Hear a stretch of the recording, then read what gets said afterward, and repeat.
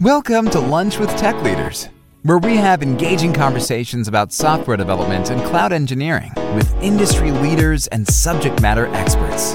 These episodes are created by the Great Lakes Tech Leaders, an online community of technology practitioners. Please come join the conversation by visiting gltl.rbn.ai. Again, that's gltl.rbn.ai. Now strap in, because we're deploying to production in 3, 2, 1. All right, welcome to the latest episode of Lunch with Tech Leaders. My name is Ray Welker. I'm a cloud solutions architect with Right Brain Networks, and I'll be your host today. Joining me, as always, is our co-host, Tom Kowalski. Say hi, Tom. Hello, everybody. All right, and today we have a former guest, Tommy Francis. Definitely excited to continue talking with him here today. If you have any questions, feel free to put them in the chat. Yeah, long time, Tommy. It's been a little bit since we talked, and today we'll continue talking on the topic of infrastructure as code. Hi, everyone, and thanks for having me back. I'm looking forward to it. So I know we've kind of really dug into kind of a lot of the nitty gritty of infrastructure as code. The basics, a little bit more of the intermediate and the advanced topics of it. Don't really want to get into that full technical side of it today, but focus more on the training, kind of the maybe your experience with how you were onboarded onto adopting infrastructure as code practices, and maybe look what you can speak towards in terms of culture, how you're able to maybe influence say like a DevOps culture in your organization or other cultures you've seen just by working with others. Yeah, certainly. So I guess because my career started as a developer support at Microsoft, and then I went into the infrastructure side of things. So in my mind, I always had the idea of we should try and automate things if possible. So it's the same things sysadmins would often do is creating scripts. So through the years as an admin, a systems admin, I would create scripts, but they were always just lots of random scripts here and there. There was nothing really structured, right? Then early in the 2010s, I guess somewhere in the 2010s, I started discovering some tools to help with that stuff, like Puppet and Ansible and Chef. So I actually got quite into Chef early on, which was a good eye-opener to realize there are more structured ways of scripting things than just writing random scripts. Unfortunately, it was hard to get buy-in from the organization I was at to allow a tool such as Chef to actually do anything with power. There was a big, anything having root access was frowned upon. So I ended up I developed these Chef scripts that could completely configure our web hosting environment, which had lots of virtual hosts in Apache. That was a pretty complicated setup. So I had some Chef recipes that would bash out all of that. Unfortunately, I couldn't use that in the end because of the root problem. So I tried to find ways to get these automations more visible by the organization so they could see the value of it. When you were first introduced or started to introduce these, were you on a cloud platform at the time, or was it more on-prem servers, virtual servers at least, or what did it look like? So this was still very much an on-prem environment. This was a legacy enterprise IT environment. So we had lots of Unix servers. I think we were running IaC, which didn't shudder. We started getting some Linux servers for a new web farm that we built. So that was a bit more, I was a bit of a Linux geek as well. So that was more comfortable to script in Linux than it was in Unix. And HPX was a previous place, but then IaC. Nothing that works on Linux just works on IaC, so it can be tricky. So yeah, that was all on an on-prem environment, but we still didn't have any cloud infrastructure at that time. Later on, we actually acquired a company that was already using the cloud, and that's how I really got into the cloud. But this journey started before then, if you like. One thing that I still didn't have a way to really show how these automations were useful. And then one team, just by chance, they wanted us to create a Jira installation for them. So I started playing around with that. I started learning what Jira did. And through symbiosis, I guess, I started learning about the other products. So we've got, case in point here is going to be Bamboo, where Bamboo was used to script a lot of the deployments. So we had a WebLogic server farm, and all of our deployments were log into the server, SCP the file across, and just a whole lot of manual stuff. Takes a long time, error prone, awful. So I started creating some deployments in Bamboo that would just, it was still me writing my scripts, but now they were being controlled by Bamboo. Because they were new projects, we had a bit more authority to allow them to do their thing. And that started showing the company the efficiency of spending the upfront time to write these automations. That kind of grew, that kind of exploded even. Then it got to the point where pretty much all of our deployments were using Bamboo. And it was around that time that we acquired the cloud company. And that's when I started my cloud journey, and I really discovered the next level of infrastructure as code. Because all I was doing before was really scripted deployments. So I wasn't using infrastructure as code at that point. I tried to a little bit with Chef and Ansible. That got blocked. So I'd gone back to the just regular old scripts, but using Bamboo and Jira to show the power of automation. And that was what triggered the organization to see the value in spending effort to automate these things. Yeah. I was just going to say that's just really interesting because, I mean, doing that approach on-prem as its own beast, it's kind of a completely different mindset and kind of tool set from if you're, doing any of this in any form of like cloud infrastructure. I've heard of similar, like you can use Terraform for like Hyper-V and provisioning things like that, and more of a virtualized environment that you host on your own infrastructure. But I think it's really creative what you demonstrate. And I feel like a lot of people who are sysadmins, myself included at the time, it's like you realize the power of automation, and you kind of just want to continue to refine that and improve that process. It adds a lot to the business, and like you demonstrating that case, I think is really interesting. Yeah, it's kind of why I was asking why was this on-prem or cloud, and you're saying, oh, we don't have root access. Because my journey, when I was introduced, we were already in the cloud, or we just started going to the cloud, and that's when it was kind of all at once, right? So ephemeral servers, immutable servers, infrastructure as code. We did it all at once. So that it was kind of a different journey, right? I didn't have to worry about root access because we had root access to make the images, and then that was it, right? We had immutable servers. So yeah, everyone has a different journey.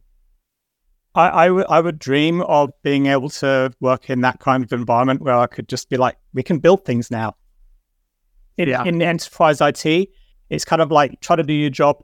Well, you can do your job, but you can't automate your job because your hands are tied to you having to log in with long-lived credentials and all sorts of bad things like that.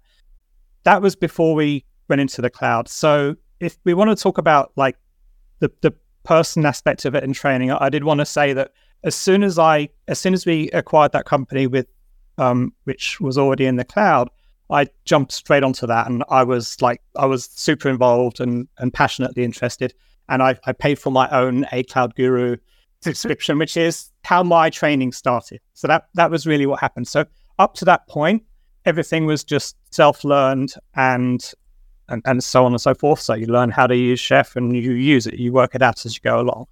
But then I thought, if I'm going to be working with the cloud, I should learn a little bit about the cloud. Now, I had used AWS before. Back then, I thought it was just spin up an EC2 instance, and yay, I've got a server. When I did that first A Cloud Guru course, it blew my mind. Honestly, as an ex-developer who then did infrastructure, who likes to put the two together, and then discovering the power of all of the utilities we have in the cloud, the API and all of the cloud formation and Terraform that we'll talk about, it was like, it's party time. I was so excited to get to work on this stuff. And to be honest, that excitement hasn't really stopped. It's moved around since then, but I love this stuff. I think you have a really nice approach to that. Like, I always think of it as like, you got to crawl before you walk. Like, it's understanding, you can use the tools, but you kind of need to understand the cloud or the environment you're working with in order to start kind of piecing the two together and leveling up how you're using those tools. So like the way that like I learned as well was, doing a little bit of click ops, let's go build a VPC, let's go, get a CIDR range allocated and divvy up my subnets and, click on things in the console in order to, start making things, making sense logically of like how these components fit together. And then at that point, it's like, well, let's simplify this. Let's write the infrastructure as code. Let's look at the documentation. Let's start writing out templates that I can deploy to various, I can repeat my code. I can repeat my deployments using the same code that is. Yeah, I think you got really, really nice answer to that, Tommy. Yeah, I kind of had the same journey as a developer. I was kind of thrown into the infrastructure side of things. We were running on-prem, servers in the closet, moved to a co-location, but it was still, there was still a lot of work that I was doing. And it was just like, looking at AWS, it was like, okay, this is what I want. As soon as Microsoft SQL Server came out in RDS, I did not want to manage clusters anymore, SQL Server clusters. So that was our journey to AWS. And yeah, each new thing, it gets me more and more excited. So Ray, you touched on the term ClickOps, and I don't know if you want to go into the culture side of things yet, but I feel like that's a good segue into something I wanted to talk about. So did we want to talk any more about that journey part right now? Do you want to go into more about how I got into like CloudFormation, or do we just that was I started my cloud journey and all that stuff comes with it, right? Right, it does. I don't have too much else to say on the ClickOps aspect of it, or like the training aspect of it. I mean, like a couple things. You mentioned a really good one, A Cloud Guru. I definitely think that is a great way to get up to speed with cloud, DevOps, maybe any specific tooling as well. There's definitely always a course out there. Udemy was one I used for a while as well, and I know previously I've used like Wiz Labs for certification and testing and just kind of getting merits. Always recommend official documentation for learning anything for CloudFormation, CDK, Terraform, so on and so forth, and try to just kind of experiment as well as just some information. Like that's a recommendation I would have. Build things, tear them down. You can obviously stay within the free tier of a lot of services. So that's kind of how I learned. And I think that's one of the best ways of learning. You can study and do test exams all you like, but until you start doing stuff and running into problems, it's when you have to solve a problem to do a thing. That's when it really sticks, right? Especially if you have to. Yeah, and that's why I really enjoy getting my hands dirty on this stuff still. So as my career's developed, I've moved towards more of a solutions architect, and that can be tricky because that officially is more of a non-coding type role, depending on who you talk to. But I definitely don't want to stop being technical, right? So it's hard trying to find that balance. But I wanted to, you mentioned the term ClickOps, and that's an interesting thing because that's part of the big cultural problem I have found is, let's say we've gone to the cloud, and let's say early in our journey of going to the cloud, we were working directly with AWS, and one of the first things they tell you is codify everything. Even if the recommendation is, even if you're playing around, like trying something new, just do it with code. But you don't, right? You don't. You go into the console because it's easy. You go into the console, you click create an RDS cluster, you do this, you do that, and it's easy because doing the code it feels like it's a lot harder. Just touching on that a little bit more, that feels to be the case, that it's easier to go into click in the console. But quite often, I'll be in the situation where I want to change something, or I don't want to leave it up because it's costing. So I want to tear it down, and then next time I have to create it again manually. And that actually ends up being not easier than just doing the code in the beginning. But to those who aren't familiar with code, it's definitely easier doing it in the console. But that's part of the culture problem, is that there's still a mentality of, I just want to quickly do this thing. And as an infrastructure solutions architect, you're constantly fighting that battle.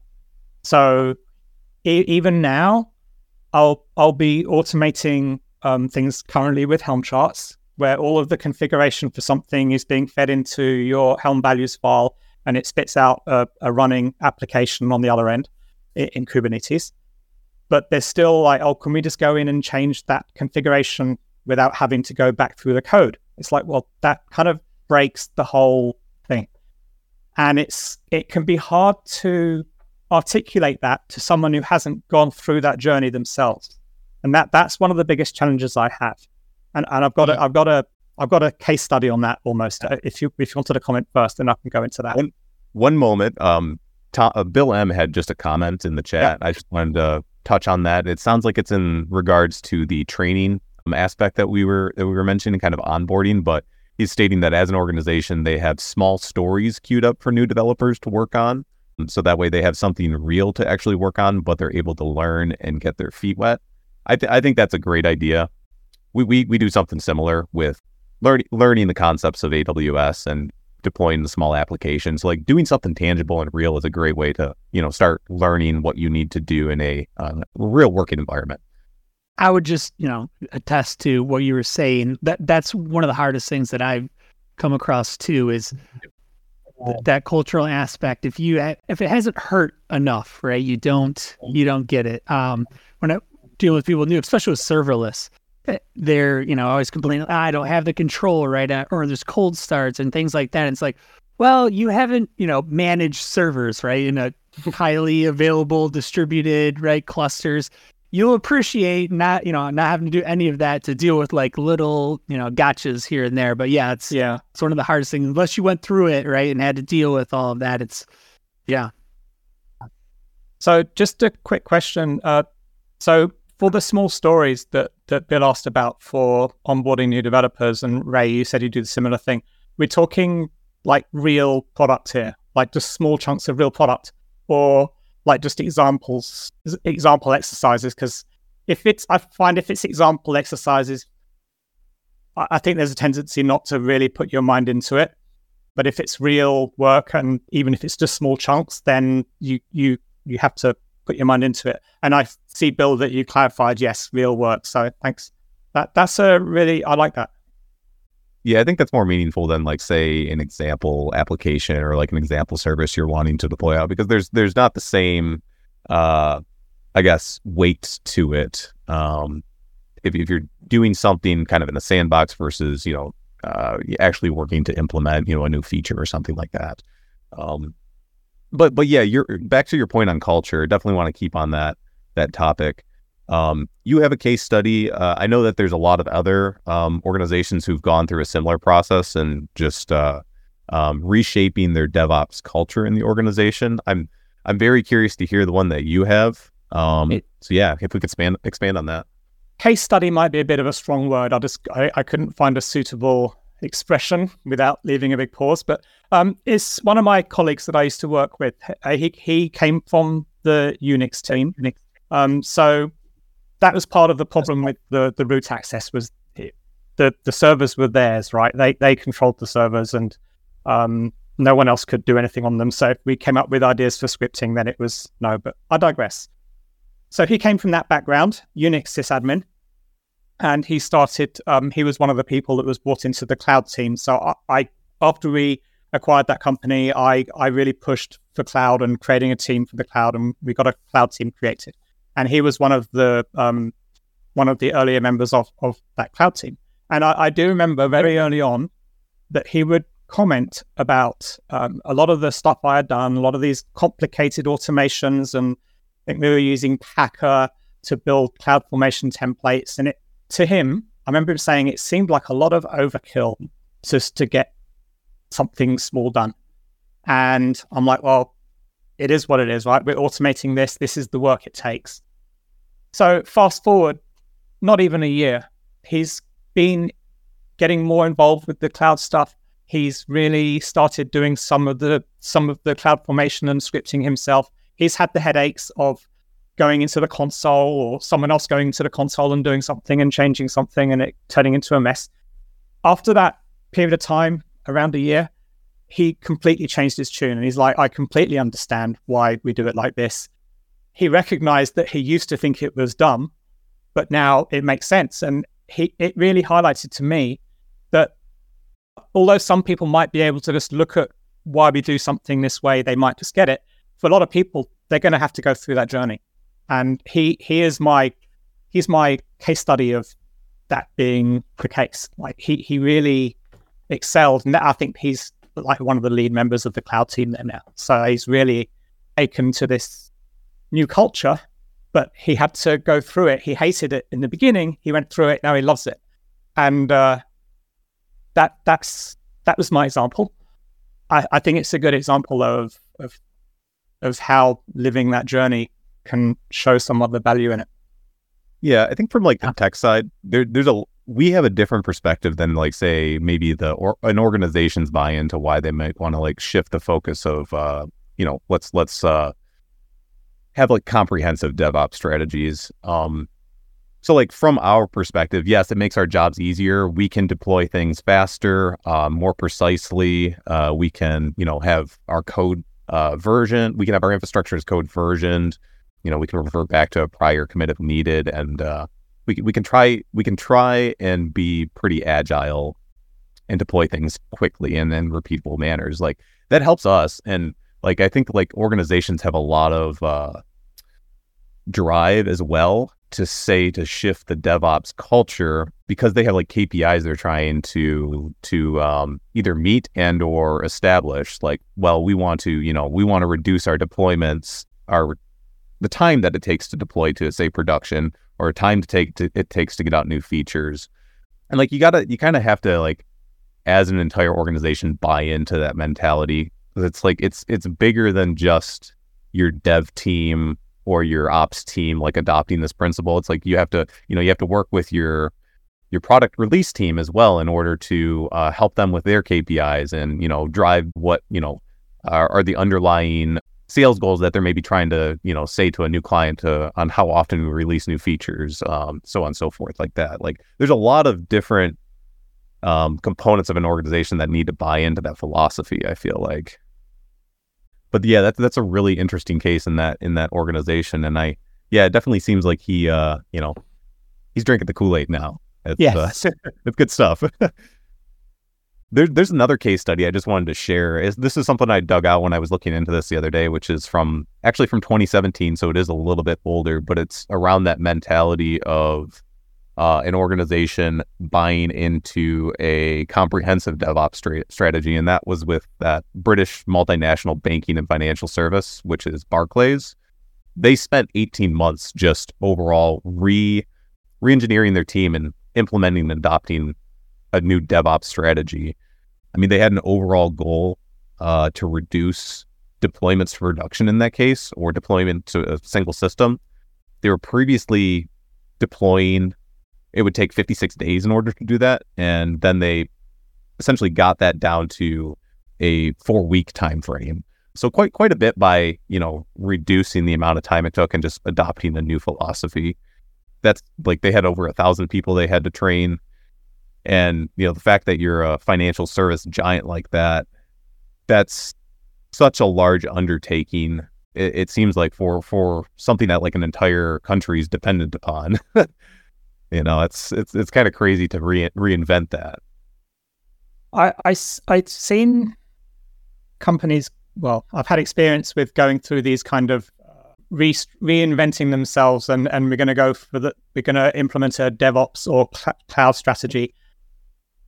The experiences I've had of that have been, I think, suboptimal, because a lot of the time there seems to be, and I understand this from the business side, there's an impetus to get some project released on this new platform before the platform is necessarily ready, because we can't invest money in this new direction without showing it working with an application. Now, if you've got, especially in the finance sector, if you've got to have a lot of guardrails and processes in place before you should really be deploying any applications in that environment. That can take a lot of work without showing anything. It sounds like Barclays, I don't know the details of how they went through this migration, but it feels like they probably spent the appropriate time up front to get it ready before they started deploying applications in using this new way.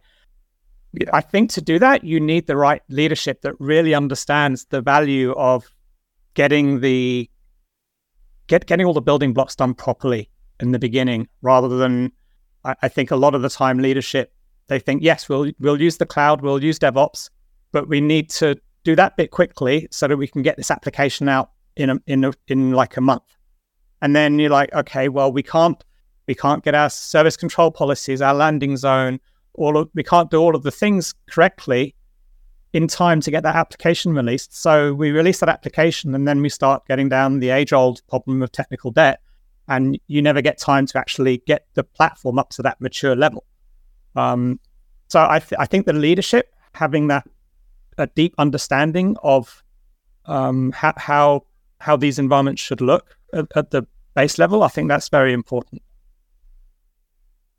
Does that make sense? Yeah, I would definitely agree with that. You do need the leadership, and then the leadership needs to identify key individuals to help implement this and train up. I'm just thinking about it in the way of like, how are they going to train 10,000 people?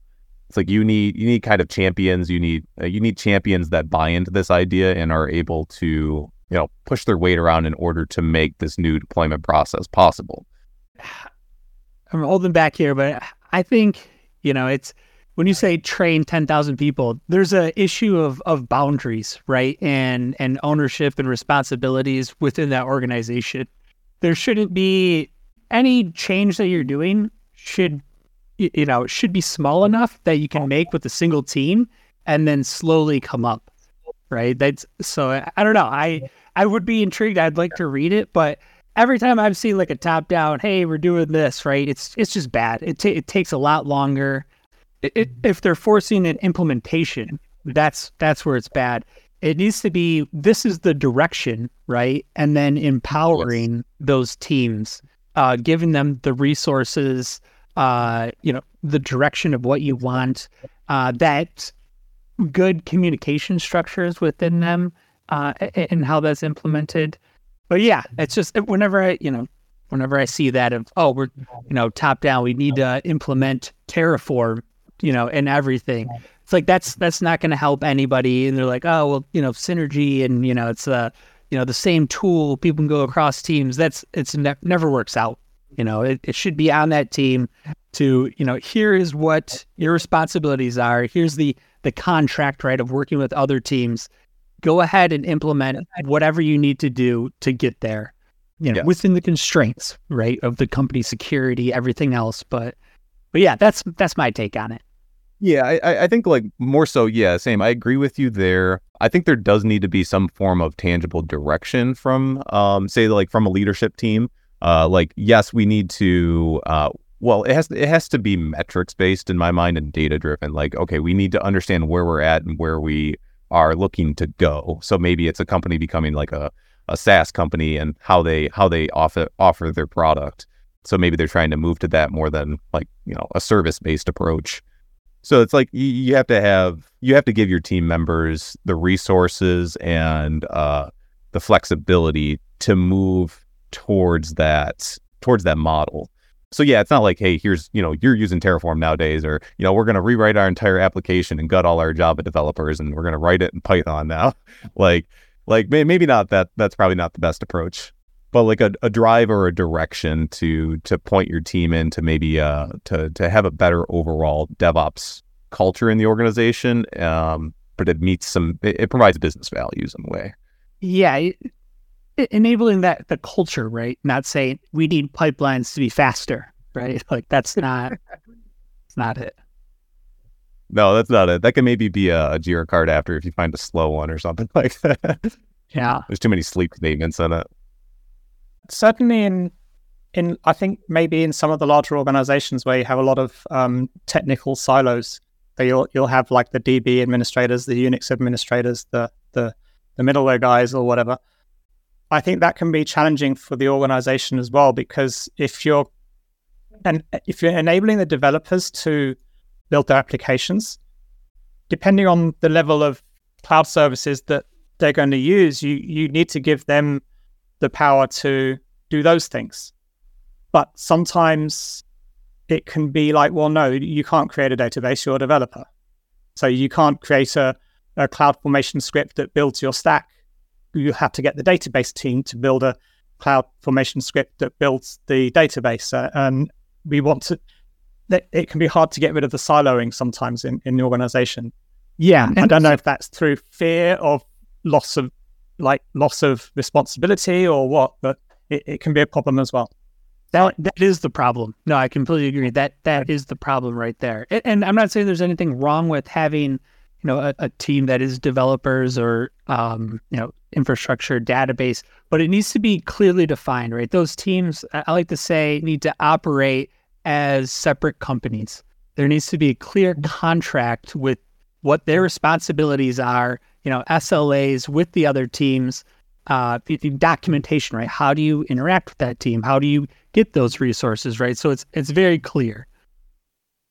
And that's what the leadership needs to focus on, making sure that there is that clarity, between the teams, and it's very, how they communicate, what their responsibilities are, making that very transparent throughout the organization, and, enabling them is where they need to focus on, instead of, you need to start using Terraform, everybody, or everyone needs to go to AWS by this date, which it can be set, right? You can do that. Hey, we have, certain obligations here, or requirements, or, we're getting a big savings or whatever, if we migrate all of our workloads. But it needs to, you need to empower the teams to do that, right? Versus the top down, this is how you implement it to get there. Yeah, I definitely agree with that. That does make a lot of sense. I would like to see in Barclay's case, like with an organization that large, how they went about it. Maybe further in the case study, I can do that. But I've read the overall gist of what it was, and obviously that's coming from here's a PR piece. We've re-engineered our DevOps approach. Yeah. So yeah, that's definitely good stuff. Another good thing that I did spread around a little bit was sharing a copy of the Phoenix project. It was quite good. I don't know if you guys are familiar with that book. Yes. Yeah, I recommend reading all of those. Phoenix Project, Unicorn, DevOps Handbook, Continuous Delivery, Accelerate, I think it's called. That's a really good one. Well, they're now on my Kindle, so. The most mandatory reading for us is the Phoenix Project, for anybody new coming in. Yeah. So you were agreeing with the direction. You're saying, like, the organization has to kind of back the direction and help individuals or team members grow in that new direction, right?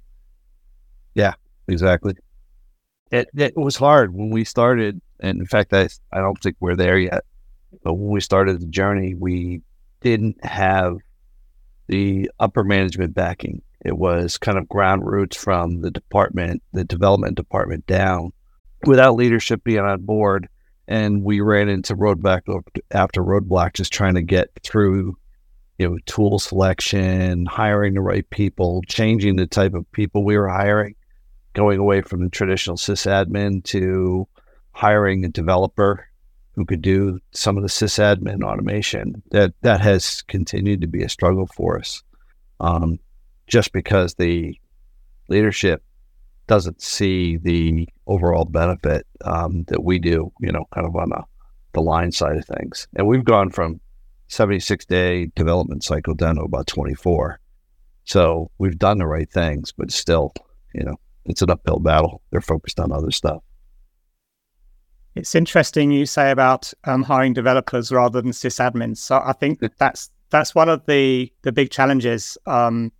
Is a lot of the time organizations are pulling from their sysadmin pool or looking for new sysadmins because they are the ones who look after infrastructure typically.